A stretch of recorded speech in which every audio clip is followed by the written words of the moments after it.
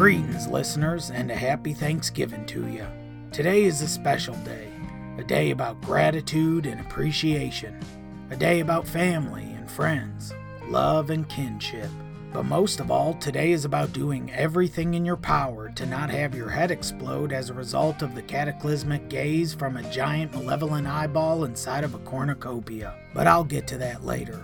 First, let's go over the lost and found for this week. We just have one item in the lost and found this week, but it's a dangerous one. We found a turkey roaming around the station grounds, beefed up with razor-sharp blades where its tail feather should be, a serrated drill where its beak once was, and armed with a turkey baster full of hydrochloric acid, which it was trying to insert into the anuses of passers-by. Apparently, this turkey had had enough of Thanksgiving and decided to seek vengeance on those of us who celebrate the holiday by eating turkeys. It took some wrangling to capture it. I finally got me a few interns after slaughtering the last bunch in the season 1 finale, and so I sent them out to nab it. Most of them died in the process, unfortunately, but I still have a few left, so I can't complain. And those remaining few managed to get the turkey into the freezer. It's been in there a while, so it should be right dead by now. I'm not sure if some radical vegan fixed this turkey up with this weaponry, or if this damn thing became cognizant enough to learn the age-old skill of blacksmithing. Either way, if this is your turkey, come on down and get it. Just be sure to remove all of its armor before you defrost it in the microwave. I'm Squatch Ronson, and you're listening to a mini-sode of the Backwoods Radio Show.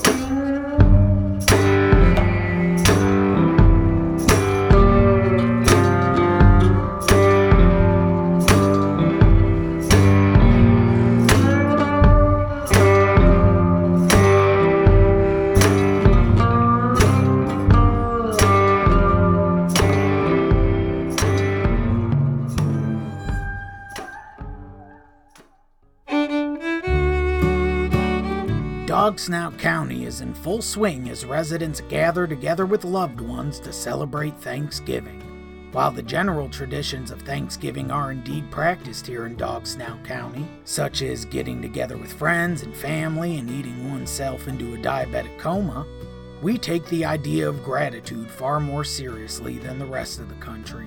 You see, in these parts, we have a sort of malevolent deity that emerges on Thanksgiving every year. It's called the Cornia-Copia.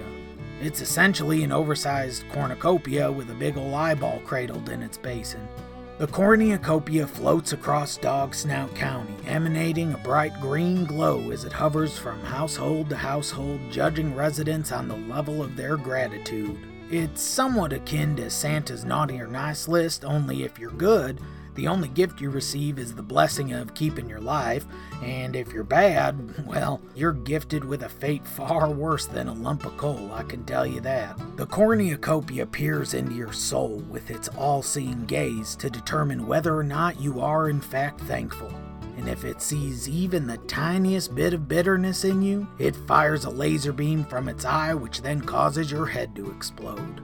While this may seem like a dark cloud to hang over what should otherwise be a happy holiday, we actually see it as a blessing. It's easy to get caught up in the mundane pettiness of day-to-day life, complaining about trivial inconveniences and moping over inconsequential issues. But when the Cornia-Copia swings by and gazes upon you, you're forced to put all that pettiness aside under threat of death.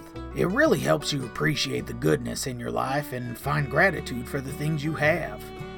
Nobody is quite sure where the Cornia-Copia's origins lie, but it has been around for as long as we can remember. There are a handful of urban legends attributed to the birth of the Cornia-Copia, though none have ever been confirmed. One such story goes that the Cornia-Copia has always been here, since the dawn of man, and that it's not modeled after cornucopias, but rather cornucopias are modeled after it. The story goes that when the Pilgrims arrived and feasted with the Native Americans, they were introduced to the Cornia-Copia, who was a sort of godhead to the natives. And so the Pilgrims created cornucopias as a sort of effigy to honor the deity and stuffed the cornucopias with vegetables, bread, and the like, and thus their lives were spared.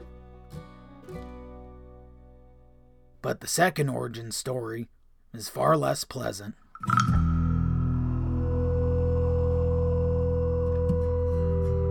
As legend has it, the pilgrims arrived and the natives welcomed them by offering unto them cornucopias filled to the brim with delicious goodies. But in turn, the pilgrims greeted the Native Americans with violence, a story that is sadly more true than the fairy tale we tell our children. The pilgrims slaughtered the tribe, save for an old soothsayer. The pilgrims were going to let the old man go, but he spit in their faces, condemning them for their heinous actions. And as punishment, the pilgrims beheaded the soothsayer and shoved his decapitated head into an empty cornucopia and went on their way. But there was a terrible storm that night. The cornucopia was struck by lightning, transforming the soothsayer into a ghastly creature, which we have come to know as the Cornia-Copia. The story goes, as the pilgrims slept, the Cornia-Copia floated silently through the woods, making its way to the pilgrims' encampment. Sleeping peacefully, they were woken up by an ominous green glow pouring through their tents. But before they even had a chance to reach for their muskets, it was too late.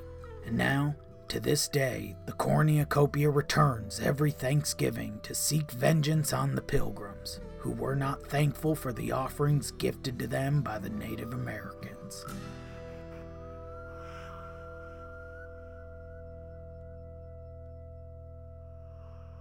The Cornia-Copia should be arriving shortly to Judge Gary and I, but in the meantime, let's talk about food.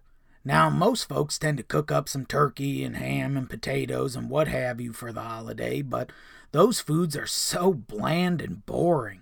I like to switch things up from year to year, and this year I was inspired by one of our listeners to whip up some dog snout-style chili. One of our devoted fans, known as Carly Sassy Paws on Instagram, left us a voicemail, and I thought I'd play it for you before walking you through my recipe.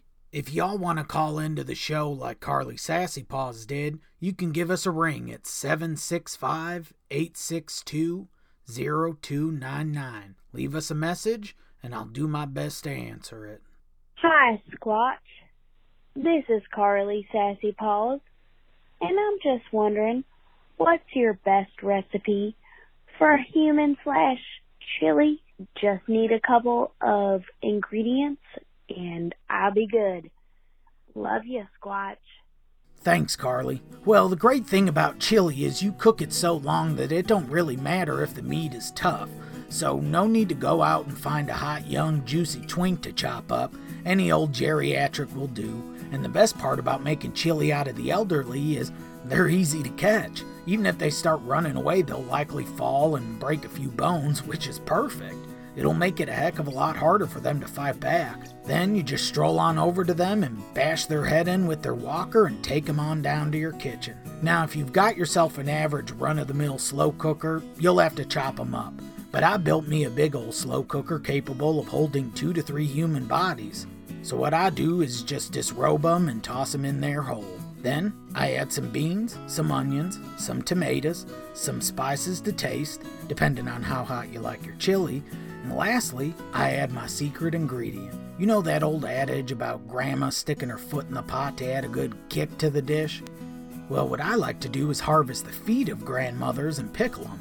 I put them in barrels down in my basement, and when it comes time to make some chili, I pull one of them wrinkled old pruny pickled feet out and toss it into the brew. Let that pot cook on low for about 6 hours, and you got yourself a batch of Squatch Ronson's famous grandma chili.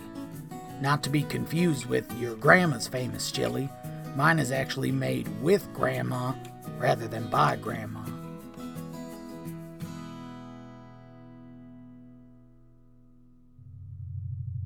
What's that I hear? A low humming? Oh boy. Looks like the Cornia-Copia is here. Hey, Gary. Yeah, Squatch? It's here. Oh boy. I'm nervous. Just act natural, Gary. Act natural. Who's going first? Rock, paper, scissors? Okay. Rock, paper, scissors. Arm that's been fused with an alligator tail. Arm that's been fused with an alligator tail trumps everything. I win. Damn. You got me, Gary. That's 2 out of 3. Praise be the Cornia-Copia. We bow before thee. Ah, if it isn't Squatch Ronson and Gator Gary. Praise be the Cornia-Copia. praise be. Now, who shall be judged first? Me. I see darkness in your soul, hatred, anger, murder. But in that murder, you find light. Nothing makes me more happy than living in a place where I can murder freely, Your Holiness. I can see that. But are you thankful? I am. And what do you have to be thankful for? Well, I just caught me some new interns. I thought I was going to have to do season 2 all by my lonesome, but now it's looking like I'll have assistance, and I am truly thankful for that. Wonderful. And you, my reptilian friend, are you thankful? Yeah, of course. Oh, don't be shy. You don't have to lie to me. You, of all people, must have some grievances to air. You used to be a world-famous alligator wrestler. That was all tragically ripped away from you when you were caught in the fallout from the explosion of the nuclear power plant. Surely you must miss your old life. I mean, sometimes, I guess. Stay strong, Gary. Yes. You miss it dearly, don't you? And then to be transformed into a horrible, unlovable beast. Neither man nor gator. It must be hard to be you, Gator Gary. I guess it can get hard from time to time. Gary. Yes, so hard. And painful too, I would imagine. Your cells constantly torn between two existences. It must be agonizing. It hurts every day. You must hate this new life of yours. How could you possibly be thankful for such a travesty? Actually, I am thankful. I used to be an angry, bitter man. I detested alligators. But after I was fused together with one, I became an advocate for reptile rights. And in the process, I came to love alligators. Some of my best friends to this day are the gators down at the swamp. And if it weren't for that nuclear power plant exploding, then I would have never known that kind of kinship. At first it was hard, sure, but it could have been worse. I could have died. Instead, I was spared and allowed to continue on living, albeit with some minor inconveniences that came along with being a mutant alligator man, but I overcame those struggles, and now I am a better person because of them. So, I am thankful, because if not for that experience, then I wouldn't be the strong, independent mutant alligator man that I am today. Good answer. Praise be the Cornia-Copia. Praise be. Well, Your Holiness, I suppose you should be on your way. I'm sure you've got plenty of others to judge tonight. Not so fast. Did I hear you mention interns before? Yeah, but they're not. Are they here now? Yes. Then they must be judged. All right. Gary, go get the interns. You got it, boss.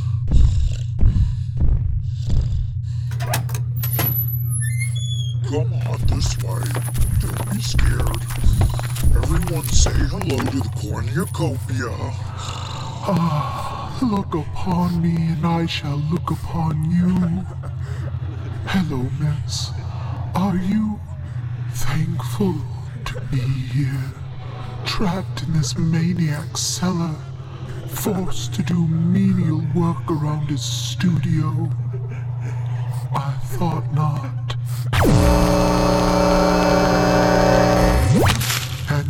sir? Are you thankful? Thankful to be locked in a dark crate for hours on end while there's cannibal feasts on your toes? I see your anguish, but I don't see gratitude.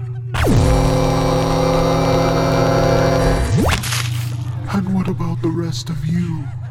Are you thankful? Thankful to be beaten and tortured by a man and his horrifying mutant pet? Cry not, beautiful people. I will free you of your torment. And then, only then, will you be truly thankful.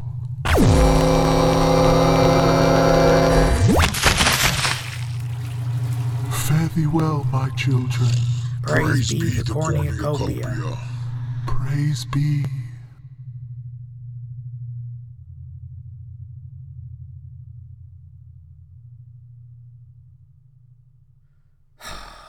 Damn it. We just got those interns in too. Now we're gonna have to go out hunting again before season 2 premieres. A minor setback, Squatch. At least we survived. And for that, we should be thankful. You're right, Gary. It could have been worse. Well, folks, that should just about do it for today's show. I've been Squatch Ronson, and you've been one heck of an audience. But before I go, a word of advice. It's easy to envy those who have more than you, but you never know what goes on behind closed doors. So if you've got a wealthy family living next door to you that you're envious of, break into their home and slaughter them. Assume their lives for a day to see how the other half lives. They say the grass is always greener on the other side, and once you take a walk in their shoes, you may find that the grass wasn't greener after all. But I tell you what, it'll certainly be redder from all the blood after you toss their bodies out back.